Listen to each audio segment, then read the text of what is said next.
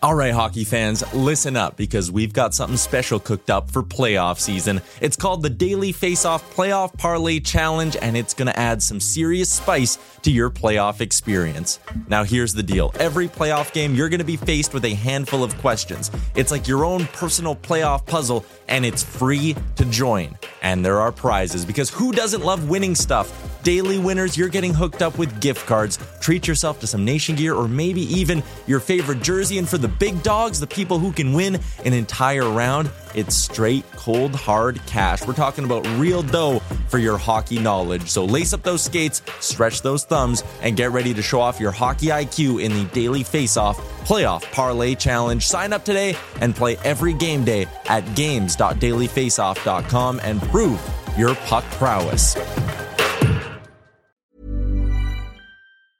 Many of us have those stubborn pounds that seem impossible to lose, no matter how good we eat or how hard we work out. My solution is PlushCare. PlushCare is a leading telehealth provider with doctors who are there for you day and night to partner with you in your weight loss journey. They can prescribe FDA-approved weight loss medications like Wegovy and Zepbound for those who qualify. Plus, they accept most insurance plans. To get started, visit plushcare.com/weightloss. That's plushcare.com/weightloss. Hey there, it's Michelle Norris. I'm host of a podcast called Your Mama's Kitchen. When I travel, I'm usually looking for a way to find a taste of home when I'm not at home. And one of the things I love to do when I am at home is entertain. And Airbnb allows me to do that. When I was in California recently, I rented a house that had a great kitchen. And when we were sitting around the table, we're all thinking, we're in someone else's house. Someone could be in all of our homes as well. If you have a home, but you're not always at home, you have an Airbnb. Your home might be worth more than you think. Find out how much at airbnb.com/host.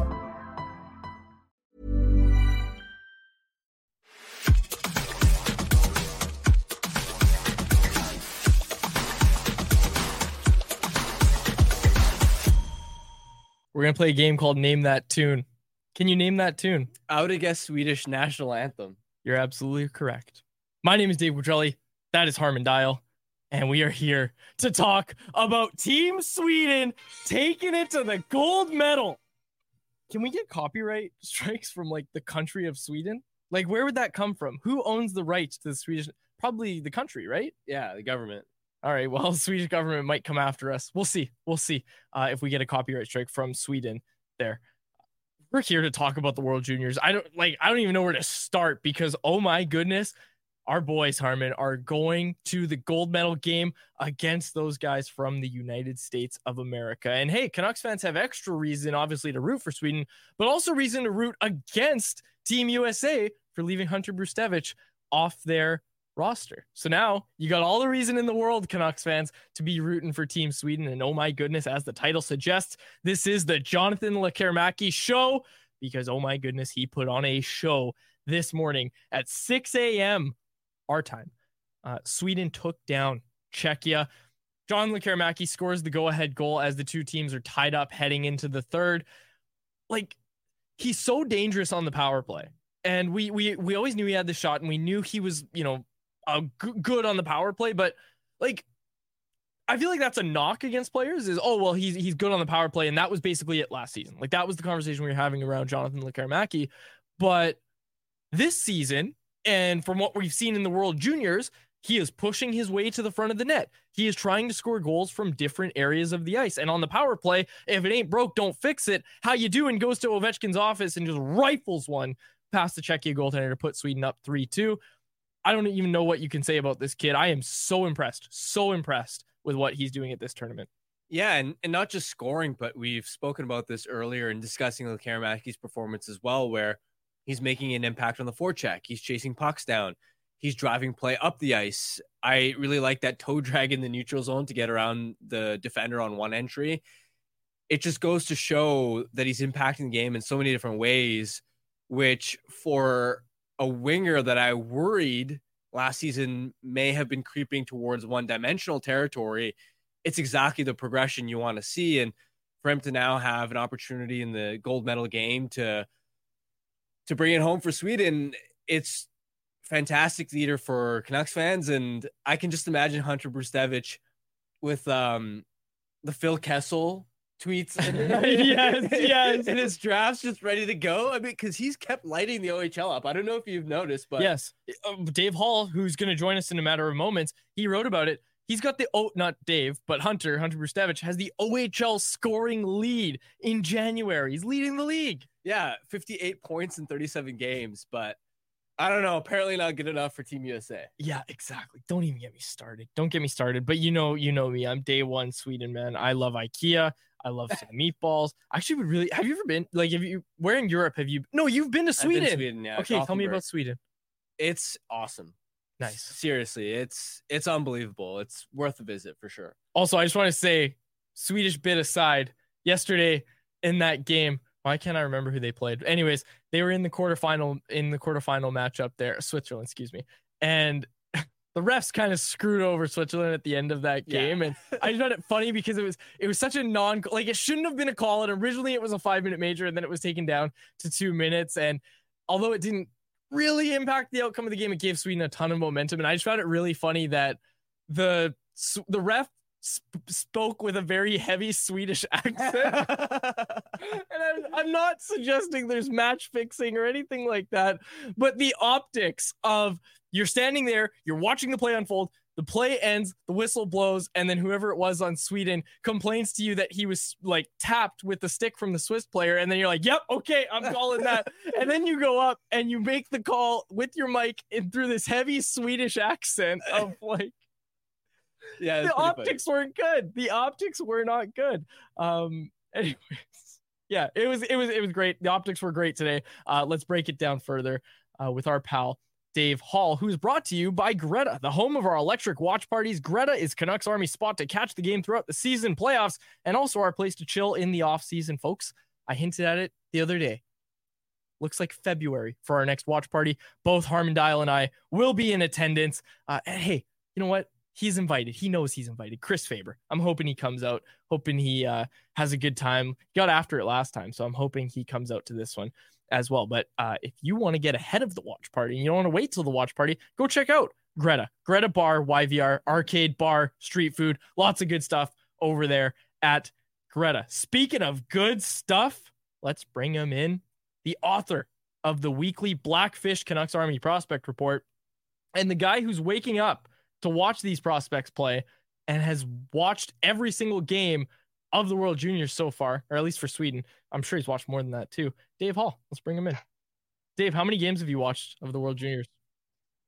Ooh, say everyone if yeah, everyone. Well, not everyone, but it's been up there. My family doesn't like me this week, but they know what's up. They know what's happening.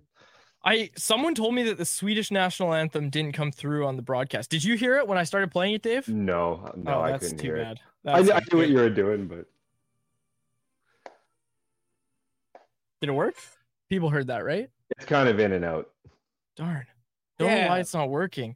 All right, well, what I can't get out of my head is the Swedish goal song, because they play it at every one of their tournaments. So whether it's the Five Nations or whatever it is, they have the exact same goal song, and they scored a lot of goals this year, and I just can't get it out of my head. 5 goals today for Team Sweden. Just your takeaways from the game. Oh, it's just, I mean, obviously it's great to see now that Canada's out. We can finally, we're all honorary Swedes this week, so we can kind of get away with, secretly wishing they were taking home gold. But no, it was great right at the hop. You can tell that this group wanted it, especially Lekkerimäki. Just every single shift he went out with purpose. And even though he didn't have any shots in the first period, he was forward checking, as you kind of alluded to already, Harmon. He was forward checking. You could just tell every shift that he really wanted it. This team has been knocked out 2 times in a row in the semifinals now, so they had a bit of a, with Czechia being one of the team that knocked them out last year, so they wanted it.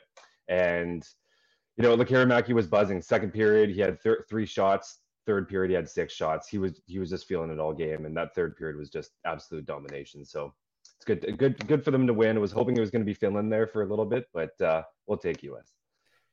Dave, you've watched Lekkerimäki closely in the SHL, so you've got a bit of a different perspective than a lot of us and Canucks fans that don't get to watch him on a night-to-night basis every game of the year. From your perspective, big picture in terms of his development, what did you learn about Lekkerimäki at this tournament?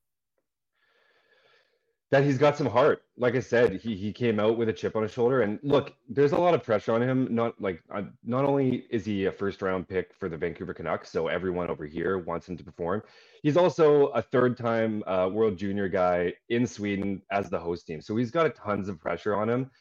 He's, if he's not performing, Sweden's probably not going to be winning. So he's got a ton of pressure on him, and he's responded extremely well. And it's just been so impressive watching him go out. So just his relentlessness, and he had every excuse in the book to kind of mail it in and just not work off of what he had accomplished already this year. And he just showed everything that he had, and it's just nice to see, just on almost on a personal level. It's just nice for him to thrive and showcase what he can do.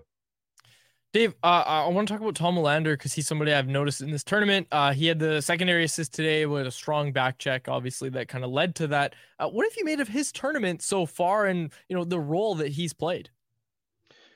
Yeah, it's kind of one of those situations where he's been quiet, but that's also kind of a good thing.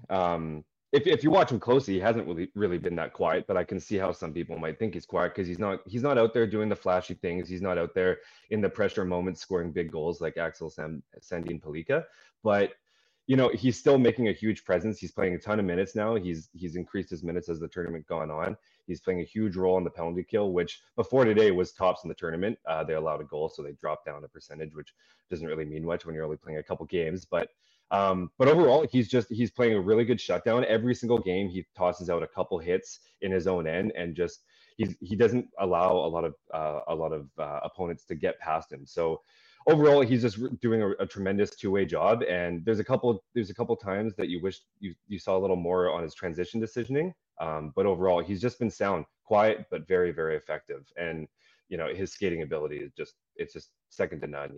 He doesn't allow too many people getting past him. So, Dave, this question is going to come up because he scored a couple big goals. I gave my take yesterday, which came from Faber's take, and Faber really doesn't like Axel Sandin Pellikka. But Mr. Joke in our chat asked, do the Canucks already regret that they picked Willander over ASP? Your thoughts on that? Yeah, look, that's fair. Sandin Pellikka is going to be a really good defenseman. Like, make no mistake of it. He's going to be really good. But it's also, when you have a guy like Quinn Hughes already there, young, going to be there for quite some time, it's kind of one of those things where Willander, in my opinion, is probably the better two-way defender. He brings that the defensive element, and if they can actually develop his offense, he becomes quite a powerful asset. So I think overall, in the long-term scheme of things, Willander, maybe Sandin Pellikka is the more skilled player in terms of offense, but with Quinn Hughes, he's not going to take over Quinn Hughes on that spot. So I think Willander was the smart choice because he's a hell of a skater and he's got that defensive acumen. So. Alvin seemed to insinuate that he may spend another year in college next season as opposed to immediately turning pro. Do you think that makes sense for Willander's development? Yeah, I do. It's fine. Lane Hudson's probably going to be gone. I don't see how he wouldn't be at this point. He's going to be the go-to guy in Boston. Just gives him time to kind of, gain his reps even further to be that go-to guy. He'll get another chance with Sweden next year in the World Juniors, probably as a go-to guy. Well, actually Sandin Pellikka will also be there. But, I just think overall, he's just there's no sense in rushing him. He's still adjusting his game. He's had a really good season, but there's still stuff to work on. So as much as we want to see him in the pros, and if they did, I wouldn't be, too upset. I don't, I think he'd be fine in the AHL, but at the same time, if you're not going to, I think it's a good call. Okay. And third prospect, obviously Elias Pettersson. We haven't talked a ton about him. We haven't seen a ton from him, it feels like, but what have you seen from EP2 or DPD as some people call him, which they shouldn't? he's the shutdown guy. I've obviously watched quite a few games of him, and he's actually impressed me as well. Now, obviously, he's playing, U20 skaters, so the competition they're not as big, and his hits are going to be a little more blatant. But he gets at least 1 to 2 massive hits every game right now, and he's just intimidating the heck out of his opponents. He's playing tons of minutes, penalty kill, and yeah, he's actually kind of shocked me just as defensive and aggressive as he's been, which has been nice because I have noticed a little bit in his season that he there was a few moments where he was a little bit lackadaisical with his plays, and he just wasn't as urgent as we're seeing him at the World Juniors. And so so far it's been really good. He hasn't shown much offense, but there is some offense there. He has a really good first pass, and he's got a pretty decent shot, and he's a good skater. So I think overall there's a lot to be excited about. As definitely a number 3 defenseman in the NHL for sure. And predictions for the gold medal game. Is Sweden going to bring it home? I think I said this from the get-go too. The big difference is going to be power plays. With both sides, you can't take penalties on either of them, so it's going to be tough. I don't know if the States have a hell of a team over there, but I think overall, I think Sweden's experience and defense. Maybe I'm a little biased here, but I think they will take it down. It'll be a close matchup, but I think they'll take it down. That's the right answer. That was the right answer. Yeah, exactly. We were just talking about it. I might paint my face blue with the Sweden flag on it. I don't know. I'm all in on this team, man. I really want to see them pull it off, and not just for Canucks. Well, mostly for Canucks reasons, but also, come on. After what they did to our boy Hunter Brustevich, friend of the show, big Lego guy, Hunter Brustevich. I think a lot of people know that, but when he came on the show, him and I were talking Lego. You thought baseball talk was bad. Faber was gonna blow his brains out listening to me talk about Lego with Hunter Brustevich. But Hunter Brustevich, good guy. USA left him off the roster. Go Sweden. Yeah, do it for Brew. Do it for Brew. I love it. And there's added motivation for John Lekkerimäki. I don't know. I'm pulling everything out now. Dave, thanks so much for doing this, man. Much appreciated. No problem. Have a great day, guys. You as well. Dave Hall, our Canucks prospect guru over at Canucks Army.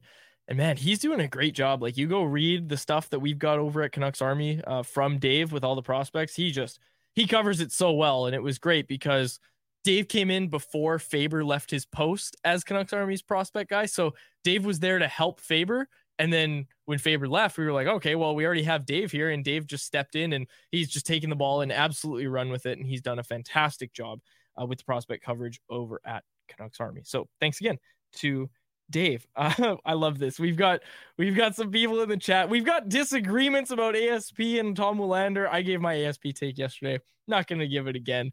But I do agree with a lot of people in the chat that are saying stuff like ASP can't defend. And I fully agree with Dave's point. Like, you already got Quinn Hughes. I didn't like the idea of, like, when we ahead of the draft, I got a sense pretty early that the Canucks were either going to take a defenseman or a center, preferably a D-man. So pretty early, as soon as we knew that, okay, they're going to be at 11, you were kind of looking at, okay, what D options do they have? And ASP was there, Willander was there.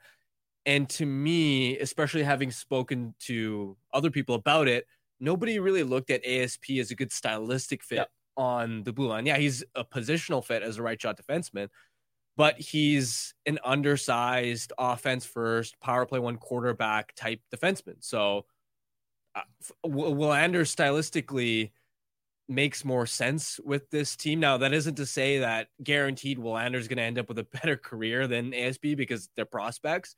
But certainly if the Canucks had ASP in the system, we'd be talking about him as, okay, there's a really high ceiling there. He's an exciting prospect, but how is he going to fit in 2 or 3 years when he lands on the blue line?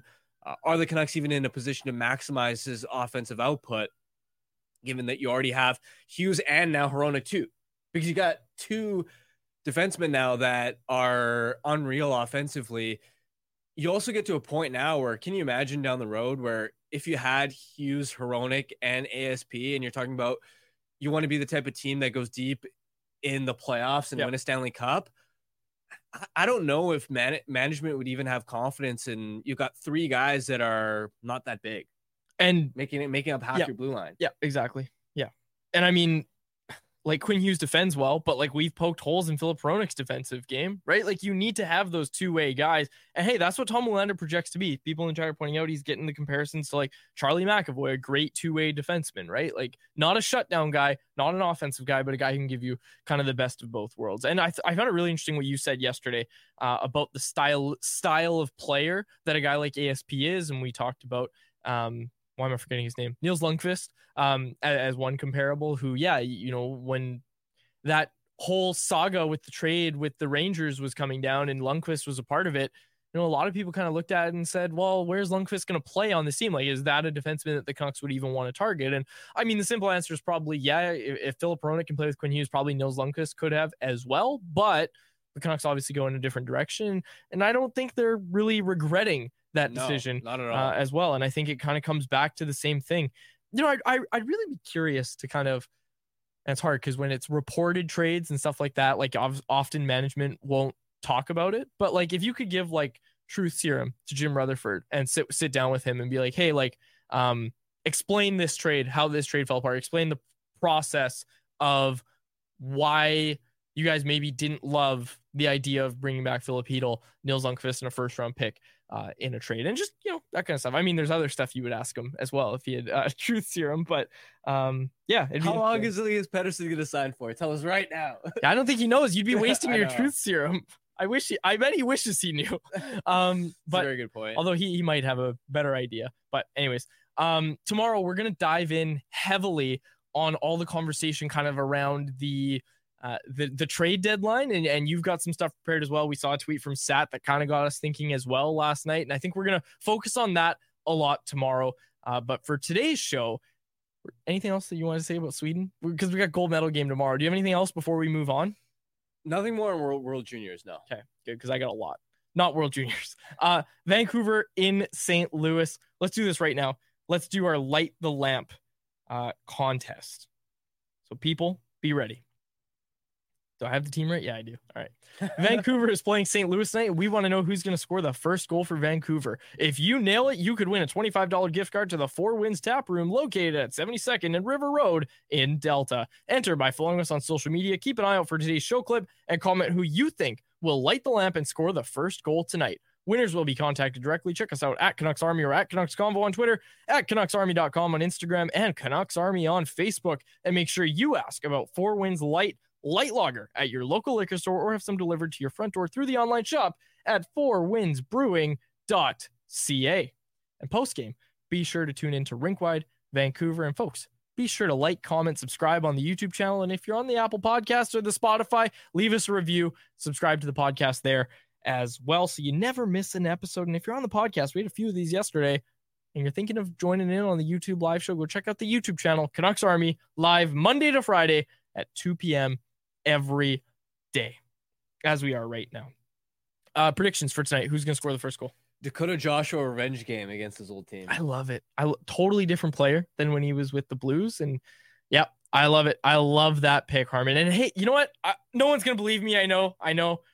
Last game, I was going to say Ian Cole, like as a joke. Like I was thinking of just throwing out a random name, and I was going to be like, oh yeah, Noah Juleson or Ian Cole. And I was going to say Ian Cole, but then I chickened out and I went with Elias Pettersson. Sure enough, Ian Cole scores his first goal. So tonight, I'm saying Noah Juleson scores his first goal as a Vancouver Canuck.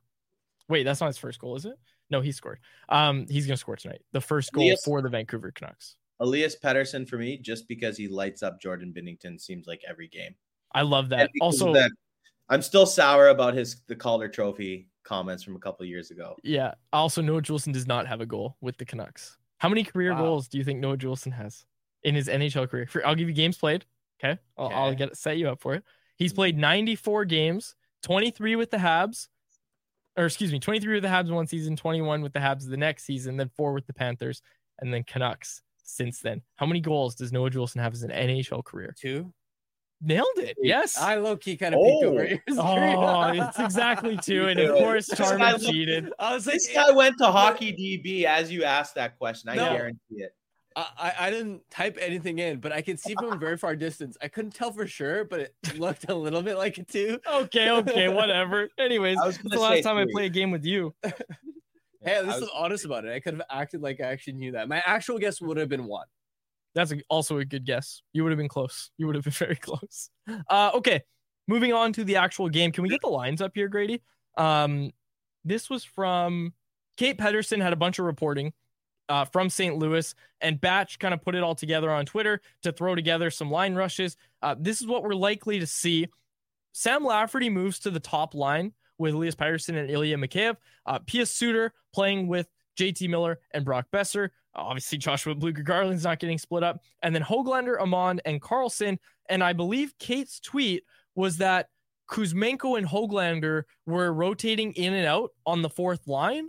So it looks like it's going to be either Höglander or Kuzmenko as the healthy scratch this evening with Phil DiGiuseppe out. Linus Karlsson, who was called up yesterday, gets into the lineup. At least it looks that way. And based on Kuzmenko getting reps with Power Play 1, which is another thing that Kate reported, it looks like Nils Höglander is going to be the healthy scratch. Now, I don't want to get too much reaction to it because it hasn't happened yet. And we also thought he was going to be the healthy scratch last game. But any surprise at all there?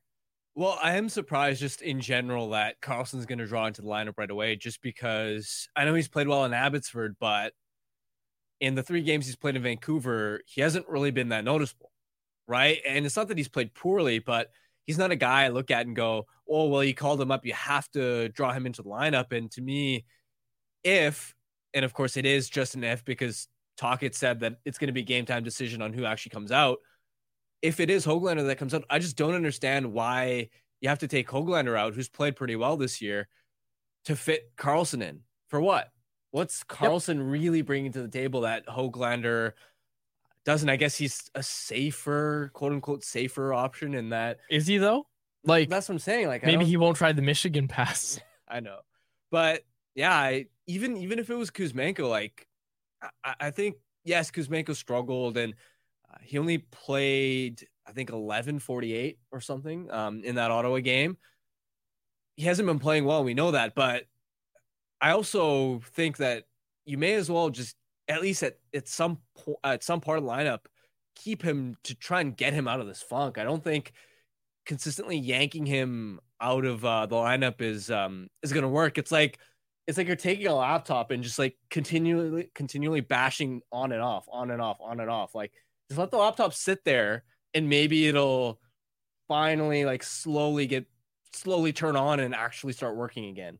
Yeah, it's like the crunch those numbers for me. Okay, crunch them again. Okay, crunch them again. And it's like, yeah, nothing's going to change if you continuously repeat that process. Yeah, again, we don't know exactly who's out, but I do agree with you that the idea of scratching a Höglander or Kuzmenko here, it doesn't make a ton of sense to me. And I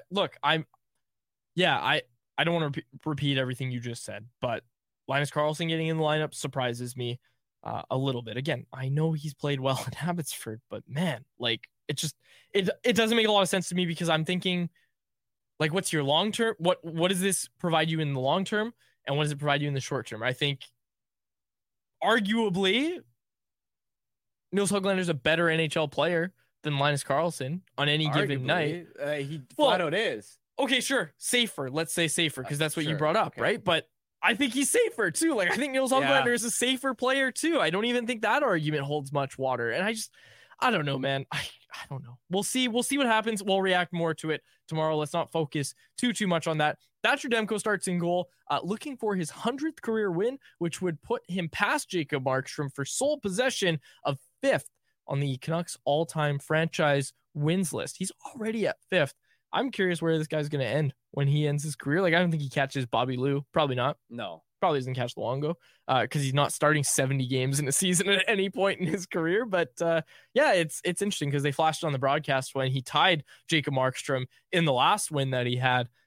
He's getting close, man. He's getting very, very close to like 3rd, 2nd. Like, he might, I think Kluche's 4th right now.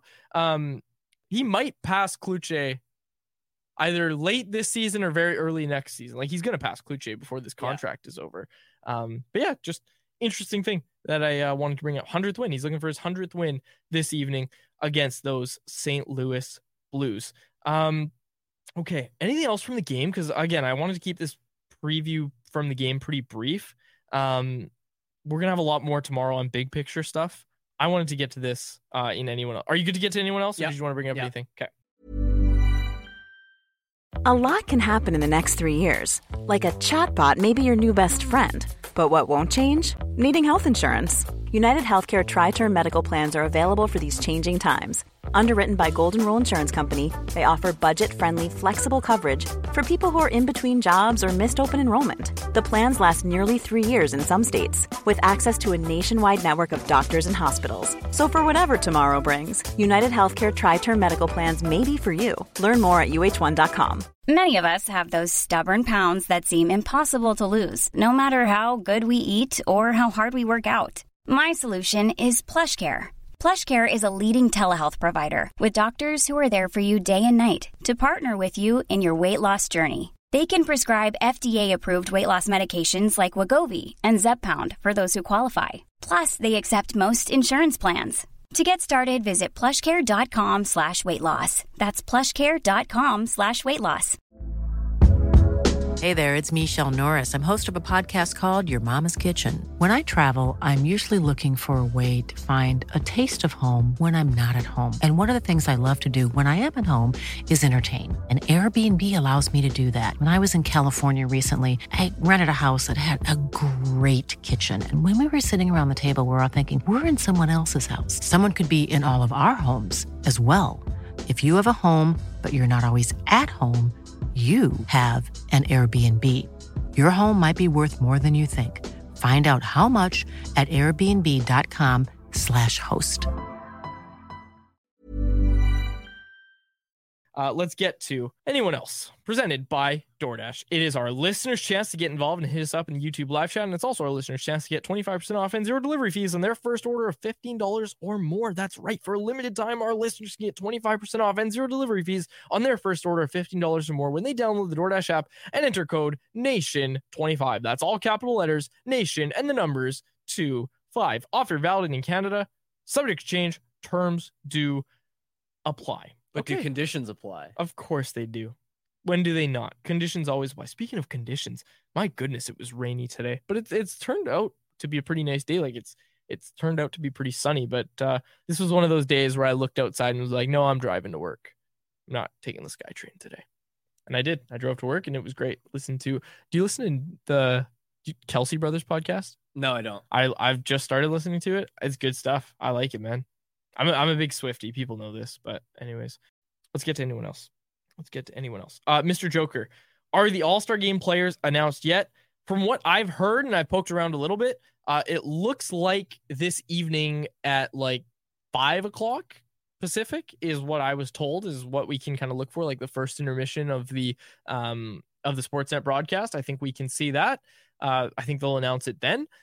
Not sure exactly who it's going to be. I think we kind of touched on it yesterday. Quinn Hughes is probably who the NHL is going to select. And I was listening to Halford and Bruff this morning, and those guys were talking about it too, that you have to think Elias Pettersson does not want to get selected there, because think of at the All-Star Game, how much national media there is, right? And those guys all want to talk to the players about topical things, not just All-Star Game stuff. And what's a very topical thing with Elias Pettersson right now? His contract, which he does not want to talk about. So I'm sure Elias Pettersson is hoping he is not selected for the All-Star Game. Jesse C., is Linus Karlsson called up because he's the most deserving, or because he's the guy they don't mind sitting in the press box compared to other options?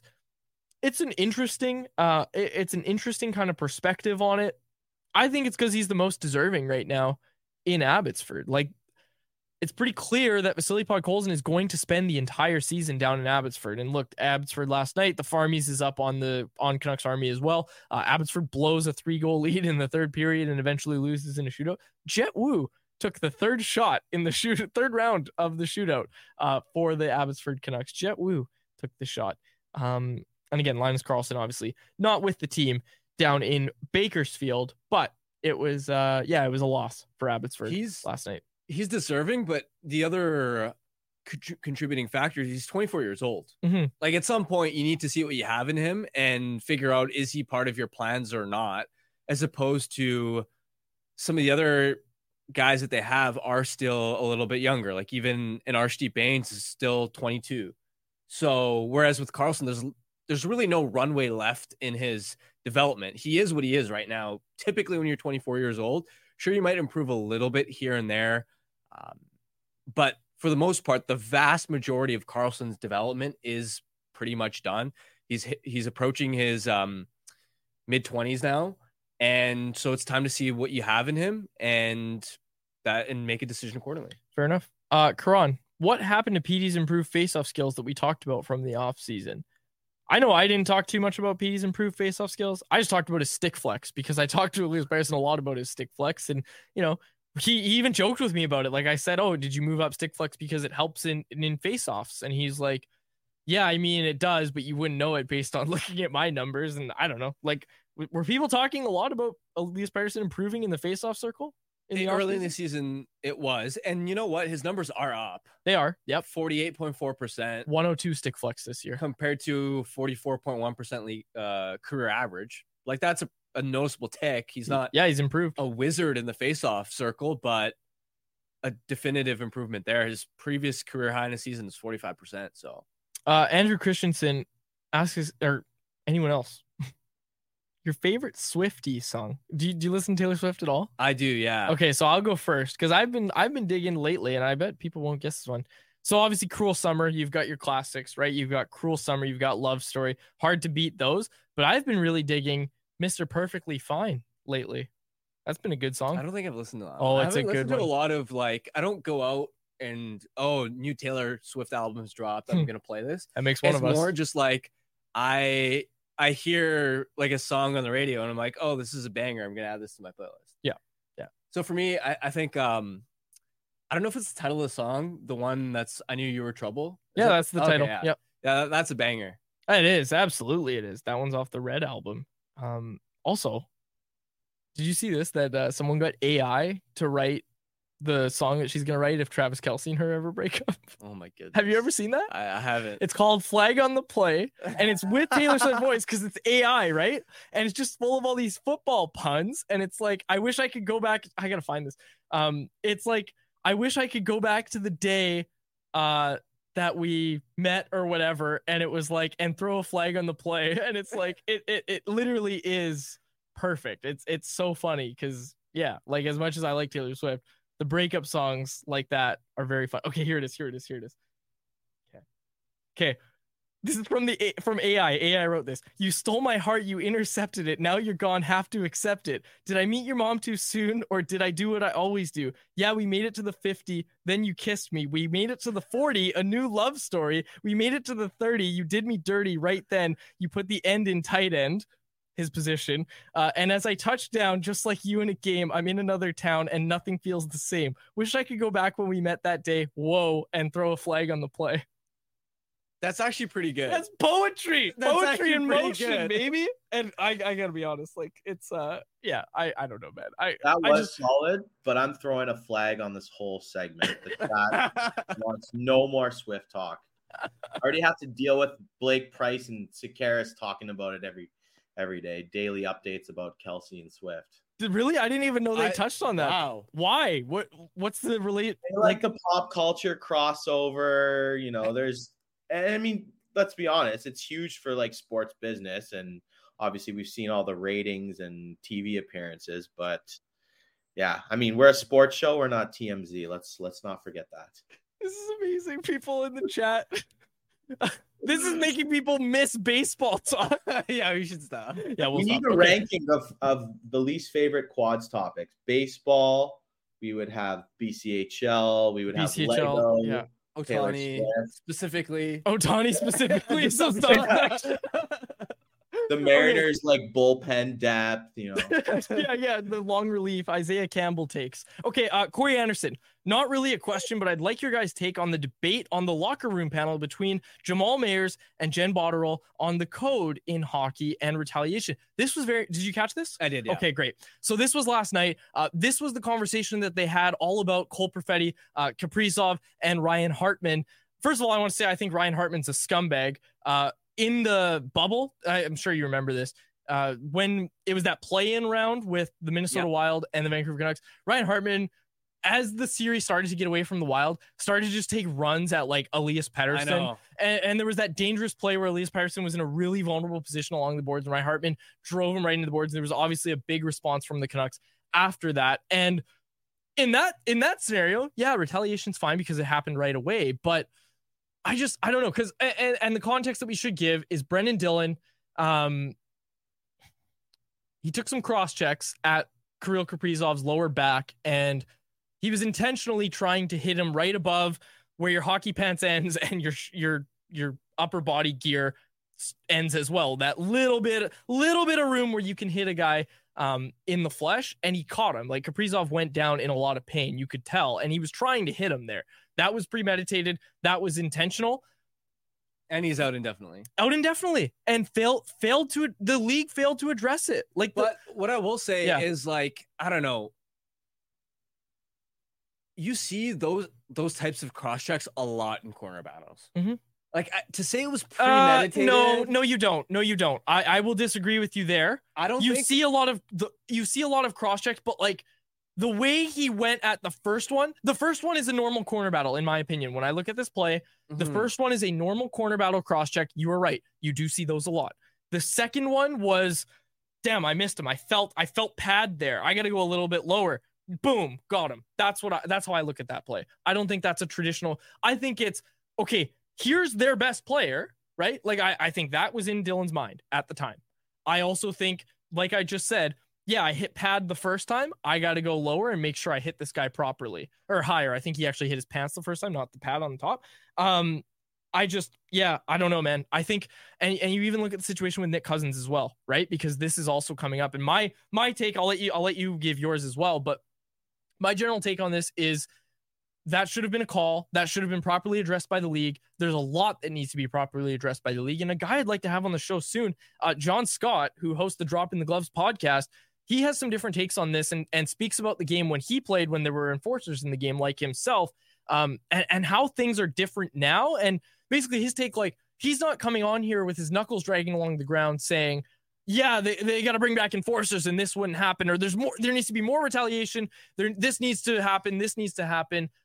He has the take of, and I don't want to speak for him, but like one thing I've heard him say is like, you're not properly addressing it. And one thing he's brought up that I find really interesting is with like hits in the numbers, any contact to the head, you've got to call it way more aggressively than you will in maybe 2 or 3 years time to actually get it out of the game. You really need to set a standard where, if you hit a guy in the numbers, we don't care too much about what was happening right before it, or there's context obviously that matters, but we're going to be really strict about any head contact and any hit in the numbers. That's going to be an automatic 2 or 3 games. And yeah, you can appeal it and we'll look at it there. And we're going to be really punitive and really aggressive for 2 or 3 seasons. And then hopefully after 2 or 3 seasons of being really aggressive in terms of suspensions, guys are facing real penalties for these kind of hits.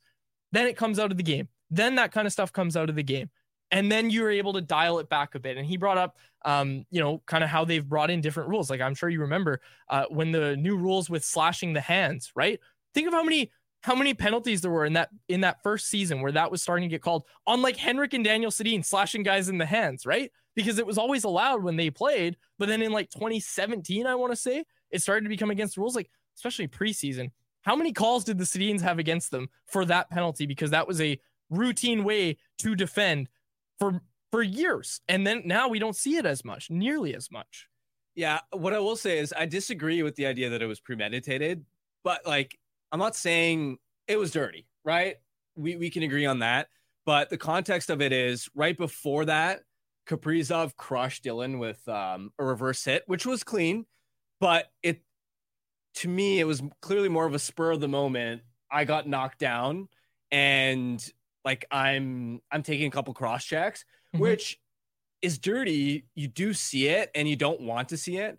But to me, the reaction from Hartman was just, you can't do that. Like that, the way on Perfetti? Yeah, that's way more egregious to me. And for people that haven't seen it, you're absolutely right. And for people that haven't seen it, it was on a face-off. He did the old accidentally on purpose, I'm going to high stick you right after the face-off. And he nails Perfetti, who's a young player in the game. And this is what I really liked about what Jen said on the Sportsnet panel yesterday, was that this is a young player in the game. And if you want to, the crux of this problem is the officiating and the Department of Player Safety not doing their job. The players clearly don't feel like they're being protected enough out there, right? And they also know they can get away with retaliation because they have to take matters into their own hands. There's another aspect of it. An eye for an eye. You take out, our star player, and not comparing Perfetti to Kaprizov, but they're gonna go a guy like Hartman, as you mentioned, who's like a shit disturber. Let's call him what he is gonna take liberties like that. And Perfetti then came out and admitted the fact that he told him he was going to do that, which is interesting because they cannot be penalized for being mic'd up in the CBA, which is a whole other dynamic to this. But, I kind of understand both sides of it because this is what hockey has been for decades now. It's a violent sport, and you have guys out there who are being, crap disturbers and are going to do anything that they think gives their team a chance to win. And how many times have we seen dirty acts like this lead to another one? And then it compiles into something. And this can all be avoided if the referees or the player safety jumps in front of this ahead of time. So you don't have guys like Hartman being a prick out there. And I didn't like what he did, but those guys have been around the sport of hockey since the inception, and they're not going to go away anytime soon. What might happen is guys like John Scott are going to be moved out, except for Hartman can actually play. And those players, and I think one of the reasons why we saw so much outrage over this is because there's not a lot of guys left like Hartman in the league who are willing to do that. Like, look how effective Matthew Tkachuk was at, egging guys on. Sam Bennett, same thing last year in the playoffs. Like, these guys want to draw reactions out of players. And, two teams like Minnesota and Winnipeg, they've had some bad blood in the playoffs over the years, and like they're close in proximity too. So, there's an element of like big boy hockey, like violence is still in the sport when you have a bunch of grown ass men running around with no boundaries and wanting to take cheap shots at each other. That's kind of the nature of the game, which, I know we're trying to move away from, but I think that's always going to be around in the sport of hockey. Lots of really good feedback in the YouTube live chat here. Andrew Christensen said, y'all better get ready for playoffs because there's going to be a lot of scummy plays at the end of games that will lead into the next game. And I know it's been a while since we've seen real playoff hockey in this city, but yes, that is going to happen. And that's another issue as well, in my opinion. And he even said on the panel yesterday that the rules go back 5 years. The rules go back like 10, 15 years in the playoffs, and the whistles are put away, and we know that. And you have to find that fine line, because I don't know, man. It's just right now, I think the real root of the problem is that players themselves do not feel safe on the ice, and they don't feel like the league is providing enough justice for these kind of plays. And again, we are going to have John Scott on. I've just decided we're going to talk to him and get him on the show for his opinion on this as well. I don't think it's that they aren't protected enough. I think it's the inconsistency. Because what you also have is, perfect example, last night. Did you see the Bobby McMahon hit? Yeah. Actually, no, I didn't. So dangerous hit. Well, here's the thing. Who the hell is Bobby McMahon? I don't like those hits along the boards when guys are kind of off balance. There's times where the guy getting hit needs to, be aware of where he is. But a guy like Bobby McMahon, who's trying to stay in the NHL, who's been an AHLer, is going to take runs at guys, right? So, but the point I was going to make is, I was actually going to argue that Mintyukov was so far away from the boards that, it should have been a 2-minute, but I didn't think it warranted 5 in a game misconduct. This is shoulder to shoulder. It's just shoulder to shoulder. But it's in that area though, right? Like, that's such a dangerous area where guys are in and around the boards where they start to turn. But he's 3 feet from the boards. Yeah. That's not boarding.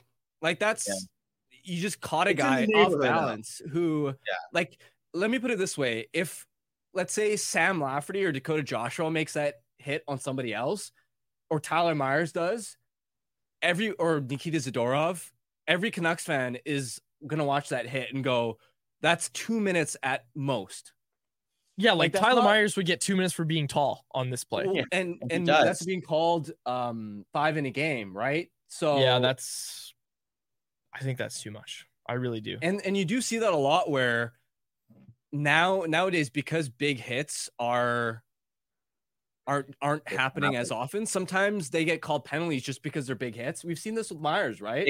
Trouba too, right? Like, some of his hits are dirty, and then you get some really clean ones. Maybe not really clean, but borderline. But because he's the player who he is, it's a reputation call.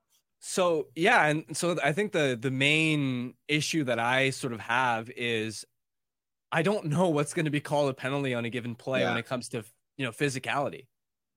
And half the time the players don't either. And that's why I think, instincts kick in, sure, but we see so many clean hits now, and a guy will just jump another guy, and it's like, that was a perfectly fine hit, but they're far and few between that guys just want to react. And then you get into the whole standing up for my teammates thing, and we don't want to be tossed around and all that. So, yeah, that's and they're not going to go away, to be honest. Like this, again, like I kind of said earlier, these are guys who kind of play on the edges and fringes are good. I've become unicorns in the league. Like, look at a guy like Tom Wilson, right? For years and years, he would play on the fine line of what's legal and what isn't. And he ended up being a pretty good integral piece of a cup winning team in the Capitals. I just find it really funny that the guy of Italian descent was wearing a wire. Like Cole Perfetti's wearing a wire, and that's how we know Ryan Hartman meant to do it. Yeah. And then he tells reporters he was wearing a wire. So good. I wonder if, you know what, they're probably going to have to fix that in the next CBA. Because apparently that's been since like the 05 lockout. That's been a well, basically, Johnson. Basically my understanding of it. But that goes with the whole code, right? Like, oh, this guy's snitching on us. Like, he shouldn't. He's a young player. Sure. I don't even want to get into that. But basically, my understanding of it is like players don't love being mic'd up, but they get paid for being mic'd up as well. So that's why they. Oh, they get paid for it? I didn't know. At least in MLB and NFL, I actually should know if they do in the NHL. I don't know. The MLB ones are great when they're making like double plays, like live in action and like commentating. Yeah. Oh Joey man. Votto. Yeah. That's great, and they do that. Those guys actually, I know the MLB rate is $20,000. Like you get paid $20,000 additional per game that you wear the mic. I'd be like, mic me up every game. Make baseball more exciting. I'm all for that. Yeah. I love the sport, but there's no denying those. at times it's a slog fest. Yeah. NHL mic'd up, so just like, let's go, boys, let's go on the bench. Yeah. You know what's great? The mic'd up. You're and like, so funny.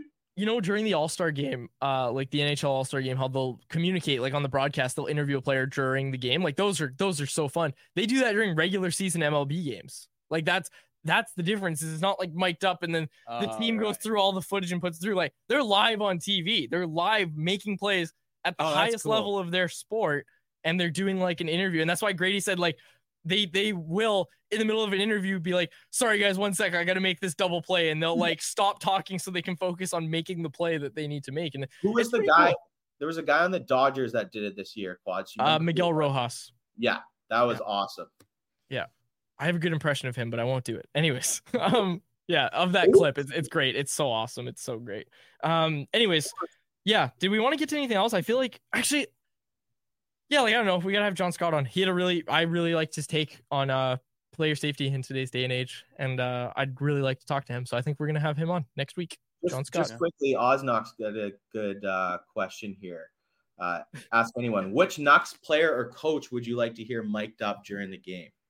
I think Tocchet's very vocal. I think Sergei Gonchar would be really funny because from what I can tell, he never talks. Like players are like, yeah, I was talking to Sergei, and I'm always like, prove it. I would be JT Miller or Zadorov because I just want to hear guys going up to him and he'd be like, what are you going to do, huh? You want to mess with me or something to that effect? Or Ian Clark. Well, they've done that. They've mic'd up Ian Clark at practices, and it's just so funny. So like I love hearing By the way, as a bit of a side tangent, I do think it's interesting that having conversations with players, chirping's basically dead. Oh yeah. Like for the most, like there's barely any of it left. And so I think that like just as a sidebar, because, you know, we don't on a game to game basis, we don't get to hear everything. Mm-hmm. It's mostly done. Like there's almost nothing, which was really never know who's wearing a wire, which was for me really interesting to sort of hear how much it's changed over the years. Mr. Joker brought up that Jacob Markstrom was mic'd up and he dropped an F-bomb. I think that one was live too. So that was live? Yeah. Well, yeah, I think so. As far as I understand, like I thought that was at the All-Star game, that one. But anyways, and obviously there was Tyler Sagan's famous sorry for swearing Canada. You've seen that? He swore during the All-Star game while wearing a mic. It was, I think it was like that, no. The S word. And then he was like, sorry for swearing Canada. It was great. Well, okay, there's one more. I remember Tim Peel when he was mic'd up about the whole makeup call thing, right? Yeah. In Detroit. Yeah, the rules that players have clearly don't apply for officials as well. Okay, Jesse C said this one, and I want to close on this one. Quads knows every goalie on the DEL, but not Bobby McMahon. I love it. Who cares about the Leafs fourth line? Yeah, I know who Bobby McMahon is, but when I heard the name, I'm like, who the hell is that? Like, I was like, what? I don't blame you, but I had anyone else that I wanted to close it out on because this really bothered me. Pull it up, Grady. The Toronto Sun headline, after my wagon Ducks take the Maple Leafs to overtime, because of course they did. The Leafs can't pick up a regulation win if their lives depended on it. Austin Matthews saves day in OT after no-name goalie vexes Maple Leafs is the headline in the Toronto Sun. That no-name goalie is none other than Lucas Dostal, who, by the way, is 23 years old. Like, this is a young guy. So, yeah, he's making a name for himself. And the Anaheim Ducks replied to it. My Ducks replied, and I loved this, on Twitter. They said, his name is Lucas Dostal. He had 55 saves last night. He was NHL Rookie of the Month in October. Be better at the Toronto Sun. What a garbage headline. What a garbage headline that is. And it's just like, the world revolves around you. I know. Nobody knows who Lucas Dostal is. But here's 30 reasons why Eric Kallgren is going to lead the Leafs to the promised land. Like, come on, just give it a rest. Did you guys see Steve Simmons started trending because everyone thought he wrote the headline of that article? Because he works for the Toronto Sun, which is like, tabloidy, like, right-wingy, kind of just stretches things out to the truth. So, yeah, there you go. So good. So good. Corey Anderson, you only get chirped if you're Drance asking JT Miller a question. Social media killed chirping in hockey, said Andrew Christensen. Yeah. JT will chirp anyone anywhere. Though he's for the sure. one exception. Yeah. And not exactly. just Drance, like, no kidding. you see a ton. And also the other thing, like, if you're getting chirped by the players, it's because they respect you. Like, I've never been chirped by a player. I don't know if I should take offense to that or not. Honestly, I might start taking offense to that. Drance and JT get along well. Like, I've seen it. Like, it's not like, it was a fun roast, but it wasn't anything more than that. One of my favorites, and I'm sure he'll be okay with me sharing this because it wasn't really a chirp. It was just a really funny thing. So Daniel Wagner, his post-game reports are called I Watched This Game, right? Like, that's what he calls his games, his post-gamers. And he asked a question to Travis Green, and it was over Zoom too. Okay. He asked a question to Travis, and Wags like had a big preamble, I think, in his question. And then basically at some point in his answer, Green worked in, I watched the games too, Daniel. Like, he just slips that in there, and I just loved that. I thought that was a very funny response from Travis Green. Way back when. We're going back in the old time machine there. So, anyways. Travis was really in tune with what the local media conversation was. Yes, he was. Very in tune. We have some stories. Must have had a burner. For sure. 110%. Sure. Anyways, I don't want to get into the conspiracies, but I'm pretty sure a lot of Canucks management, past and new, a lot of their burners have been discovered.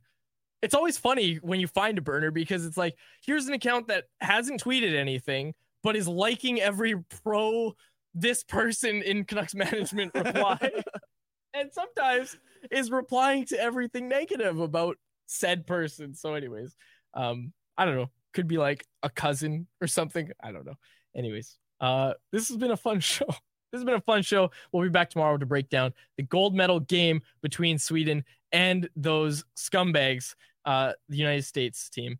And you didn't have to call them scumbags. They left Hunter Brustevich off the roster. I know, but let's be somewhat nice. No, disagree.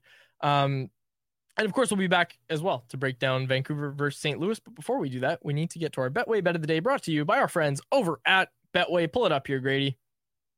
Betway. Yeah, simple. Sweden to win the tournament. Sweden to win the World Junior Championship tomorrow. A $10 bet at plus 145 odds returns you $24.50 over on Betway.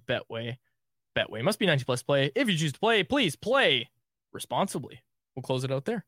For my co-host Harmon Dial and our technical producer Grady Sass, my name is David Cordelli. Thank you so much for listening to another episode of the Canucks Conversation.